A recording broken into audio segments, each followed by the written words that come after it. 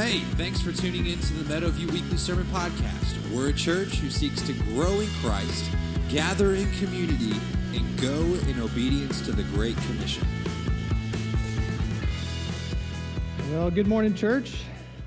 All right, if you have your Bibles, turn to the Gospel of Mark. And if someone from the sound team would bring me 2 AA batteries, that would be awesome because I'm about to go dead on my mic. So, oh, look at this. Ask and you shall receive, right? So, real quick, the Gospel of Mark. We are finishing up the Gospel this week. We've been in it since March. And so next week we will begin our Advent series in the book of 1 Peter. And then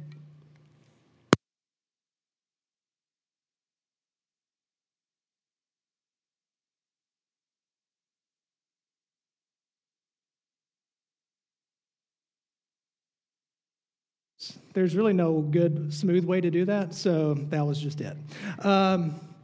So if you would, let me point out something that's out in the lobby. There's a couple of things I want you to be aware of. Out in the lobby, there's on one side, there's different tags that are hanging on a wall, and there's a TV screen there, and that's our Christmas offering, missions offering, and we're going to, again, this year support Shepherd's Heart International, which is in Kenya, and what it is, it's an orphanage that we participate with and serve. And last year, you might remember, we did bunk beds for all of the kids. I don't know if you remember that. This year, they've asked us for a couple of things. They've asked us for a sewing machine and a water tank. And I know that's not as exciting as bunk beds, right? But what's really cool about this sewing machine is it's not just one sewing machine. It's a giant sewing machine that takes thread and makes fabric. So then they can take the fabric and cut it into pieces and then sew it into uniforms. And so it's like a really big industrial sewing machine. And so what I've got us out there is different ways we can all participate in purchasing this giant sewing machine. And also they need a water tank to go on top of the roof so they can have fresh water. And so those are things that we can give to and help them this Christmas. And so you'll see those tags out there. If you'll just take those and then try to write your name down so we know how many tags have been taken. This is not working, so you guys are going to have to keep up back there. So we have that. And then also on the other side, there's a gift to you. And so it's almost Christmas time. I know most of you, show of hands, how many of you have already put up your Christmas trees? I thought there'd be more. I thought you guys would be like, it's such a sad year. We put ours up already. We just need something happy to look at. That's what I keep hearing. Anyways, on this side, we have a gift for you. It is a Bible per family, so you feel free to go by and grab that. It's a chronological Bible. It goes date by date. And what we want to do is we want to encourage you as we move into 2021. It's a new year, so we want to encourage you into being in God's Word on a regular basis. And so what we would like to see in the next year is, number one, not to quarantine. That's our number one goal. We are being very cautious. I want you to know that we are listening. We do realize that there are an uptick in cases in our area and nationwide. And so we do want to begin to, remind ourselves that social distancing is something that we probably need to do. We need to participate in those things so we can meet. Also, we want to put more emphasis on making sure Sunday mornings happen, but also small groups happen. And so we would love to have more small groups begin in the new year, both on Sunday mornings and throughout the week. So if God's led you, if you're a member here and you feel led to be a small group leader, please come talk to me. I'd love to talk to you about that. But also realizing that I know I'm rambling, but there's a lot I have to get through. I know there's this idea that you can't be in large groups. I don't know if you've heard that. So what we would like to do is we'd like to revisit something we did many, many years ago called grace groups. And some of you have no idea what that is. They're basically discipleship groups where 4 to 6 individuals, all male, all female, they get together, they have coffee, they have lunch, and you take the Bible reading plan that we've given you and some questions, and you say, here's what God spoke to me this in His Word this week. And it's just a time to sit around the table and to be in God's Word together. Because one thing we realized during quarantine is that it exposes the fact that we need personal discipleship, and we can't rely on church programs to offer that for us. Mark chapter 15. It's kind of where we are today. We have a very difficult section of Scripture that we're going to go through. And there it goes. And John Stott says it this way. All Christian preachers have to face this issue. Either we preach the human beings are rebels against God, under His just judgment. I thought I was repeating myself. I was like, I was like, this is the weirdest thing. Like, all Christian preachers have to face this issue. Either we preach that human beings are rebels against God under the just judgment, and if left to themselves, lost, we're just play it in a minute. I'm about to get to the section of Scripture. I'll hold up the phone in front of the mic. It's going to be all good. This is a really good quote. I'm going to get through it, okay? This is not how I pictured the beginning of the sermon going.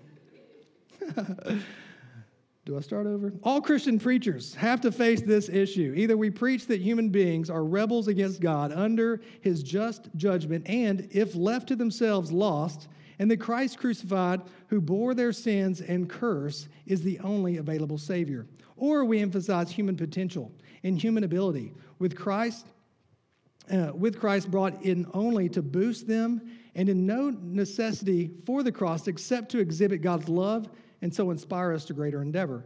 The former is the way to be faithful. The latter is the way to be popular.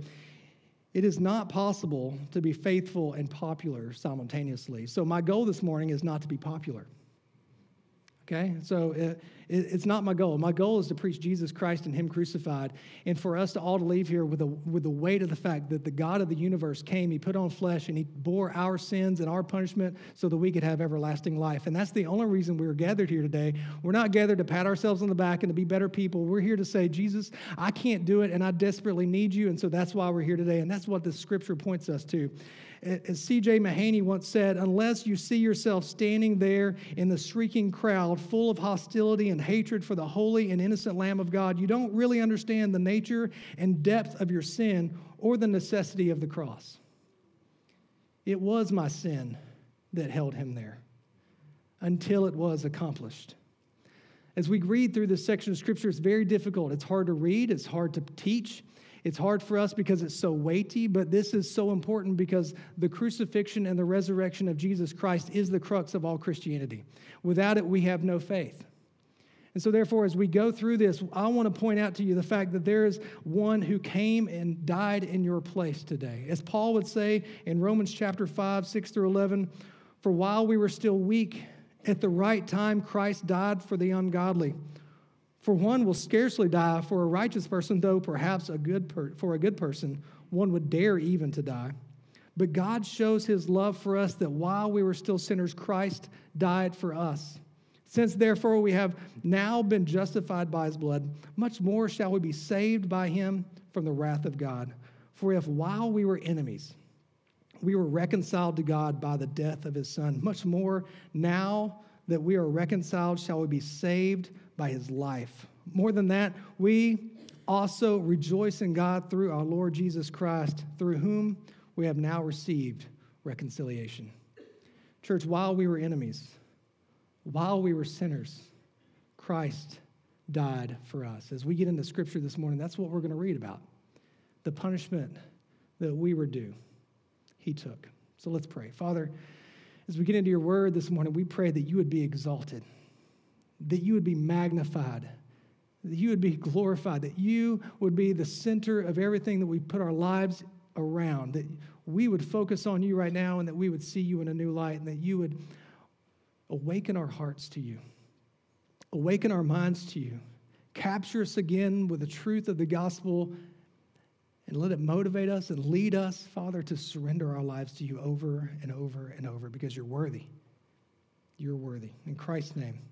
Amen. The first thing I want you to see as we get into this is we're going to take this in different sections. And so I'm going to say the cross and. And so the first section is the cross and the counterfeit worshipers. If you have your Bibles, chapter 15, starting in verse 16. And the soldiers led him away inside the palace, that is, the governor's headquarters. And they called together the whole battalion. And they clothed him with a purple cloak, and twisting together a crown of thorns, they put it on him. And they began to salute him, "Hail, King of the Jews!" And they were striking his head with a reed and spitting on him and kneeling down in homage to him.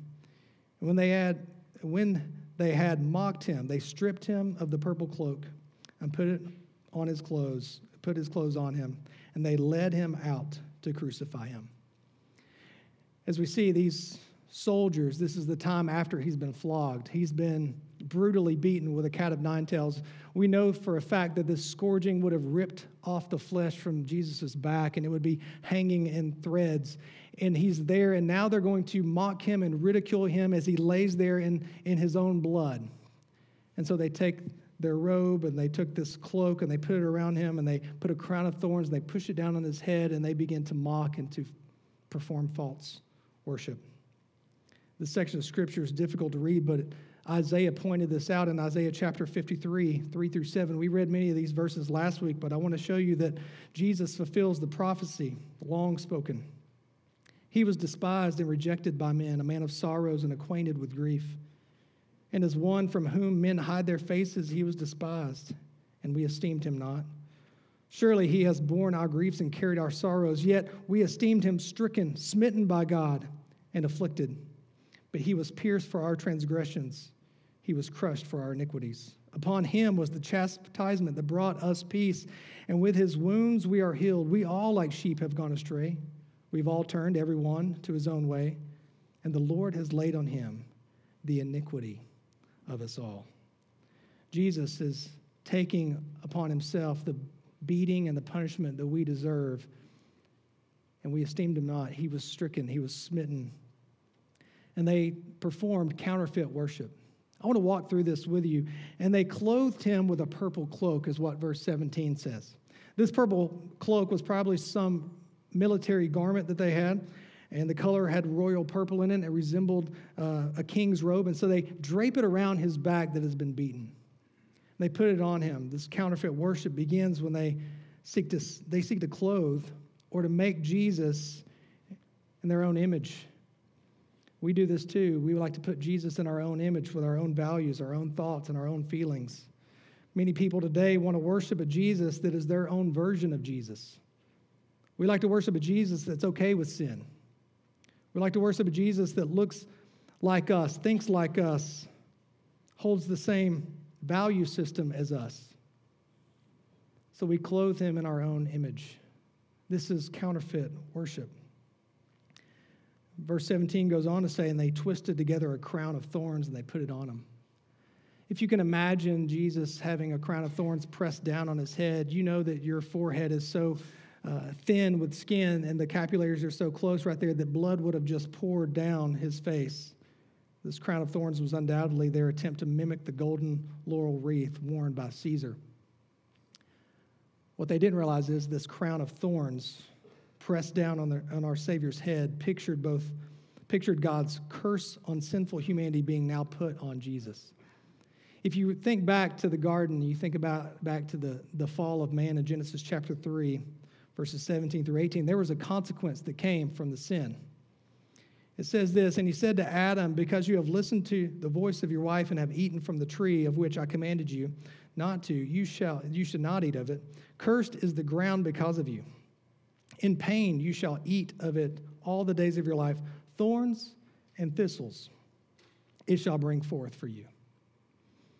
What they didn't realize is they were pressing down the very curse and consequence of sin on Jesus Christ. This is why Jesus Christ came. He came to bear the punishment of sin, and that's exactly what we see with this crown of thorns. This is a curse. The curse of sin is being put on Jesus, and he's wearing it. Counterfeit worship, verse 18, and they began to salute him. Hail, King of the Jews! And they were striking his head with a reed and spitting on him and kneeling down in homage to him. Counterfeit worship at its core is confessing and saluting Jesus as king while our conduct is making a mockery of the crucifixion. I want you to understand that these men are participating in false worship. It says the whole battalion came. That's 600 men showed up. This is a worship service. There's not that many here, right? Can you imagine 600 people gathering around Jesus? They're spitting at him. They're cursing at him. They're yelling at him. They're dressing him up. And it's all false worship. And yet they're kneeling down. They're saying, "You're the King of the Jews." And their lips are professing something that their lives are saying otherwise. You see, if we honor Jesus with our lips and deny him with our life is making a mockery of Christ and his cross. John Stott, again, he said this: before we can begin to see the cross as something done for us, we have to see it as something done by us. It was my sin that held him there until it was accomplished. None of us in here are innocent. We're all guilty. We've all fallen short of the glory of God. We've all, like sheep, gone astray. But God has laid on him the punishment of us all. J.C. Riley says this: never let it be forgotten that he had a real human body, a body exactly like our own, just as sensitive, just as vulnerable, just as capable of feeling intense pain. Think of how Jesus responded when the soldiers mocked him and they mistreated him. They performed counterfeit worship. He had the power to eliminate every one of them by speaking a single word, but he chose to suffer on our behalf to the will of the Father. Today, Jesus has the power to speak a very simple word and end all of the counterfeit worship that takes place in this world, and yet he's patient. He's not willing that anyone would perish, but all would come to everlasting life. Peter knew this. Peter would say this later on in 1 Peter chapter 2, verses 22 through 25. He committed no sin, neither was deceit found in his mouth. When they reviled, he did not revile in return. When he suffered, he did not threaten, but continued entrusting himself to him who judges justly. He himself bore our sins in his body on the tree, that we might die to sin and live to righteousness.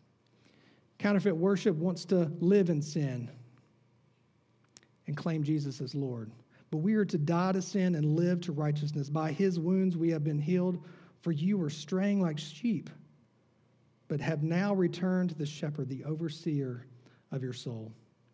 Church, I want you to understand that Jesus deserves more than counterfeit worship. Jesus deserves genuine worship.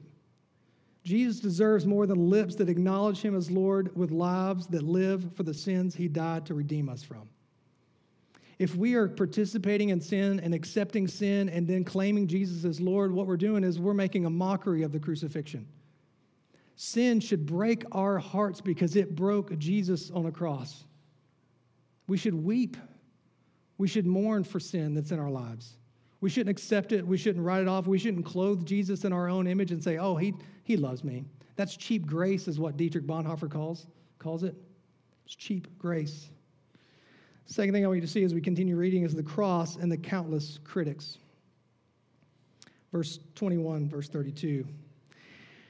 And they compelled a passerby, Simon of Cyrene, who was coming in from the country, the father of Alexander and Rufus, to carry his cross. And they brought him to the place called Golgotha, which means place of the skull. And they offered him wine mixed with myrrh, but he did not take it. And they crucified him and divided his garments among them, casting lots for them to decide what each should take. And it was the third hour when they crucified him. And the inscription of the charge against him read, "The King of the Jews," verse 27. And with him they crucified two robbers, one on his right and one on his left. And those who passed by derided him, wagging their heads and saying, "Aha, you who would destroy the temple and rebuild it in 3 days, save yourself and come down from the cross." So also the chief priest and the scribes mocked him to one another, saying, "He saved others. He cannot save himself. Let the Christ, the King of Israel, come down now from the cross that we may see and believe." Those who were crucified with him also reviled him. This section of Scripture, we see in the narrative that there's countless critics, but there's one man that gets caught up in the middle of it. This man, Simon of Cyrene, he gets caught up, and for many of us in a world that is hostile towards Christ, where everyone seems to be a critic of Christianity, there's a lot of us that are going to get caught up in the middle. We're going to have to choose whether or not we're going to carry the cross of Christ. Simon of Cyrene, a husband and a father, is caught up in the middle. Verse 21 makes this remarkable note. And they compelled a passerby, Simon of Cyrene, who was coming in from a country, the father of Alexander and Rufus, to carry the cross. It's speculated this Rufus, mentioned here, may be the same man Paul greets in his letter to Rome, because the Gospel of Mark was most likely composed and written in Rome. Romans 16:13 says, "Greet Rufus, chosen in the Lord, also his mother, who has been a mother to me as well." Simon's actions that day did something that had a lasting legacy in his family's life. His wife and his sons become known in the early church. Simon's actions of carrying the cross of Christ had lasting impacts on his family and their faith. So, men, you can't miss this. If you're a man in the room, if you're watching online, as the head of your household, as the spiritual leader in your marriage, as the key discipleship maker of your children, when you walk with Jesus and take up your cross, you are demonstrating a discipleship and a love for Jesus that you can then pass on to your family. You can't miss this. It's mentioned that he's a father and a husband here because it had lasting impacts in the early church. Luke chapter 9, verse 23, Jesus said to them all, "If anyone would come after me, let him deny himself and take up his cross daily and follow me." This is the call that's on all believers that get caught in the middle. But we are to carry the cross when there's critics all around us. Those who are mocking Jesus, crucifying Jesus, yelling at Jesus, have nothing to do with Jesus. We're all caught in the middle. And what are we called to do? We're called to carry our cross to be for the glory of God and to be a witness to our families and to the world. This is what we're called to do. But when we carry the cross, we will experience ridicule in this world. And like Simon of Cyrene, our lives will be transformed. He was never the same, I would guarantee that. And our testimony would have an influence in the lives of our family and our friends that are all around us. You see, as believers in Christ, sometimes we get to choose to be obedient, and other times we get compelled to be obedient. It says there that they compelled a passerby, Simon of Cyrene. He didn't volunteer. He got pushed into obedience. And let me tell you something. This is what God does with me too. He'll tell me how to be obedient, and then sometimes he'll kick me into obedience. Are you with me? You keep putting them off and putting them off and putting them off, and he goes, "Okay, well, there you go. Time to be obedient." Sometimes we need to be compelled into obedience because that seems really awkward. I don't really want to carry my cross. I don't really want to put myself out there. I don't really want to be identified with Christ in this way. I like the Jesus that has blonde hair, blue eyes, teaches the Sermon on the Mount. I mean, everybody likes that Jesus. I don't know if I want the crucified Jesus that I get associated with. Carry your cross. Sometimes we need to be compelled into obedience, and there's some ways that we need to be compelled into obedience. Number one, we carry the cross when we identify with Christ in the midst of a culture that finds Christianity increasingly repulsive. Church, I got news for you. I don't know if you've picked up on this, but Christianity is becoming increasingly repulsive to the culture. And we're all going to get caught up in the middle of it, and we have to decide, am I going to be compelled to be obedient and to carry my cross, or am I going to try to blend in with the crowd? We are called to exude a constant conviction and faith. There needs to be something so different about us, and that is the Spirit of God that He's placed within us, that character begins to exude out of the way that we live our life, that, man, there's something different about them. They must be a real believer because they don't care what other people are saying. They exude the character of Christ. Number two, we carry the cross when we take the step of reaching out to someone to tell them about Jesus. Now, let me tell you, some of us, our biggest fear is actually changing the conversation to talk about Jesus. Am I right? Because we know that we could get ridiculed. We know that we could get critiqued. Well, what if they ask me a question about Jesus that I don't know the answer to? That's why you have people like Jeremy Richards on speed dial, right? Like Jeremy, what's the answer to this question? We need to exude the character of Christ, but we also need to engage in gospel missions locally. Men, let me ask you, does your wife and do your kids see you engage in conversation with people about Jesus?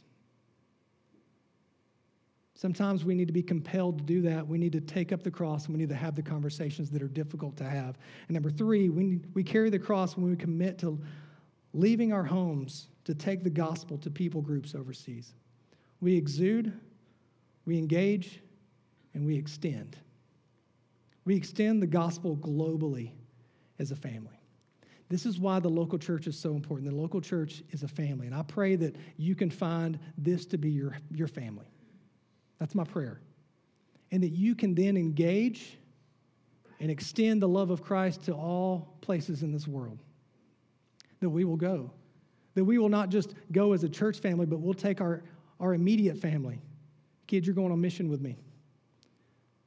Like, we're going to take this trip together. We're not going to go on vacation together. We're going to go on mission together. We're going to exude, we're going to engage, and we're going to extend. And sometimes it's not easy, and we're going to have to be compelled to do that. Carry our cross. Verse 22. And they brought him to the place called Golgotha, which means place of the skull. Calvary is the Latin word here. It means the skull. Golgotha is the Hebrew word. H.C. Trumbull says, Calvary shows how far men will go in sin and how far God will go for man's salvation. Am I right? And they crucified him. They crucified him. They divided his garments among them, casting lots for them and to decide what each should take.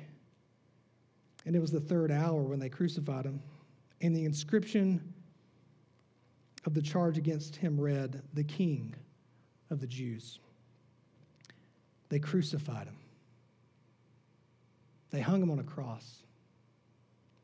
The ancient Jewish historian Josephus called crucifixion the most wretched of deaths. The word excruciating comes from the word meaning from the cross. The ancient Roman philosopher Cicero asked that decent Roman citizens never speak of a cross because it was too disgraceful of a subject for the ears of decent people. The crucifixion of Christ was done in a public place. Crucifixions were done in places where crowds would gather around the victims to mock them as they sweated in the sun, as they bled, as they became unconscious from the pain that could last for hours and even days. They stripped him. Our Lord and Savior hung naked on a cross in a public place. And all the passerbyers mocked him. It's estimated that in the time of Christ, Rome crucified some 30,000 people in Israel alone. After the fall of Jerusalem in 70 AD, so many Jewish rebels were killed by crucifixion that the Romans ran short on lumber to make crosses. Jesus died a criminal's death. And with him they crucified two robbers, one on his right and one on his left. And those who passed by derided him, wagging their heads and saying, "Aha, you who would destroy the temple and rebuild it in 3 days, save yourself and come down from the cross." So also the chief priest and the scribes mocked him to one another, saying, "He saved others. He cannot save himself. Let the Christ, the King of Israel, come down now from the cross that we may see and believe." Those who were crucified with him also reviled him. They yelled out, "Save yourself. Come down from the cross. He saved others. He cannot save himself." What's so interesting about this is if Jesus had saved himself, he wouldn't have saved any of us. If Jesus had saved himself, he wouldn't have saved any of us. But he hung on the cross. And in fact, he saved others because he hasn't saved himself. 1 Peter 3:18, "For Christ also suffered once for sins, the righteous for the unrighteous, that he might bring us to God, being put to death in the flesh, but made alive in the spirit." The cross and the confessing few. Picking up verse 33. "And when the 6th hour had come, there was darkness over the whole land until the 9th hour. And at the 9th hour, Jesus cried with a loud voice, 'Eloi, Eloi, lama sabachthani,' which means, my God, why have you forsaken me?' And some of the bystanders, hearing it, said, 'Behold, he's calling to Elijah.' And someone ran and filled a sponge with sour wine and put it on a reed and gave it to him to drink, saying, 'Wait, let's see whether Elijah will come to take him down.'" Verse 37. "And Jesus uttered a loud cry and breathed his last. And the curtain of the temple was torn in two from top to bottom. And when the centurion who stood facing him saw that this way he breathed his last, he said, 'Truly this man was the Son of God.' There were also women looking on from a distance, among whom were Mary Magdalene and Mary, the mother of James the younger, and Joseph and Salome. When he was in Galilee, they followed him and ministered to him. And there were also many other women who came up with him to Jerusalem. It says the whole land was covered in darkness. The word there is the word translated earth. We don't know if this was an isolated darkness that just was there in that one place, or if the entire world, all of creation, went dark because the one who created all things had died on a cross. Can you imagine? When he died, the curtain was ripped, and the centurion said, "There's something different about this man." MacArthur says the darkness at Calvary did not represent the absence of God, but his holy, terrifying presence. The Father descended in judgment on Golgotha in thick gloom as the divine executioner to unleash his fury not against sinners, but against the sin bearer. The full weight of God's wrath was poured out on the Son of God as the spotless Lamb of God was sacrificed for sin so that sinners might be justified through him. Moved by his perfect justice, God's infinite wrath released an eternity of punishment on the incarnate Son who, as an infinite and eternal person, absorbed the tortures of hell in a finite span of time. This was the dreadful cup of divine judgment that Jesus anticipated while sweating blood in the Garden of Gethsemane. And at the 9th hour, Jesus cried with a loud voice, "Eloi, Eloi, lama sabachthani," which means, my God, why have you forsaken me?" Church, understand that at that moment, that was when the Son of God became sin for you, for us. And the Father looked away. The Father turns his face away. For the first time and the only time in all of eternity, with the mysterious union of the Holy Trinity, the Father and the Son were separated. Union was broke. 2 Corinthians 5:21, Paul says, "For our sake he made him to be sin who knew no sin, so that in him we might become the righteousness of God." Isn't that amazing? And Jesus uttered a loud cry and breathed his last. And the curtain in the temple was torn in two from top to bottom. What this tells us is that our sin might be grotesque, but his grace is greater than all of our sin. At that moment, there was no more separation between God and believers because Jesus was the doorway. Jesus took the full punishment of our sins so that we could have a right relationship with the Father. It means that our sins are covered by Christ. There is no longer any separation. It means that we are saved by grace and the grace of God, not by good works. There was nothing that we can do to earn salvation, so Jesus Christ had to put on flesh, live a perfect life, and die in our place and absorb the full wrath of God on our behalf. So we can boldly approach the throne of grace. We have a Lord who welcomes us to come to him.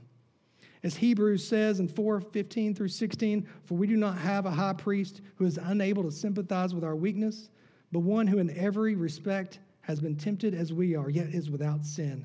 Let us then with confidence draw near to the throne of grace that we may receive mercy and find grace to help in time of need." Let me tell you, it doesn't matter how sinful you think you are or what sins you've done, you can boldly approach the throne of grace because of what Jesus has done on your behalf to find mercy and to find grace. You might think that Jesus wants nothing to do with you, but he is there offering mercy and grace when you don't deserve it.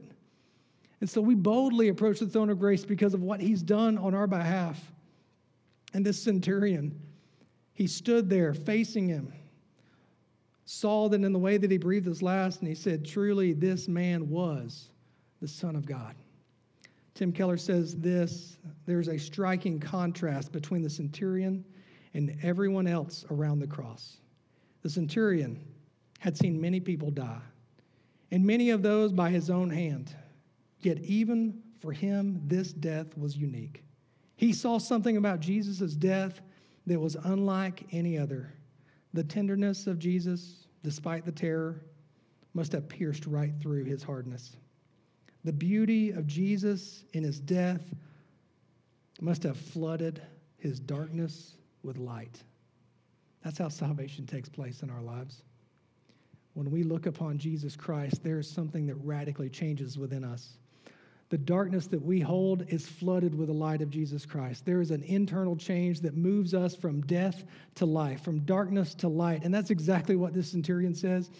Surely this was the Son of God. There is something different now that I've seen him. Lastly, the cross and the courageous followers. Picking up verse 42. And when evening had come, since it was the day of preparation, that is, the day before the Sabbath, Joseph of Arimathea, a respected member of the council, who was also himself looking for the kingdom of God, took courage and went to Pilate and asked for the body of Jesus.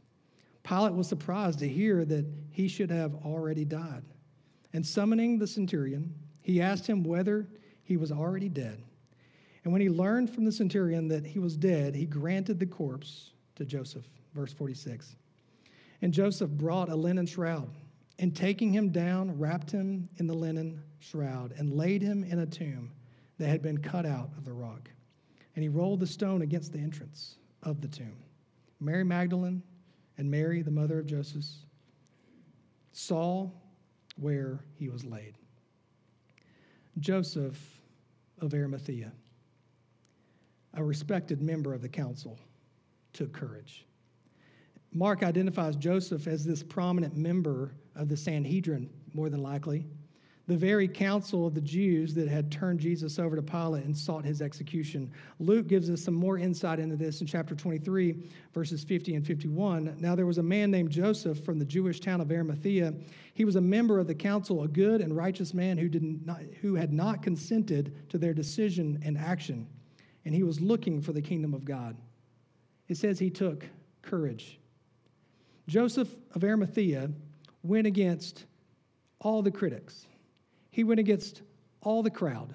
He went against all the council. He went against everyone that he had contact with, and he took courage because he knew that Jesus deserved to be buried properly.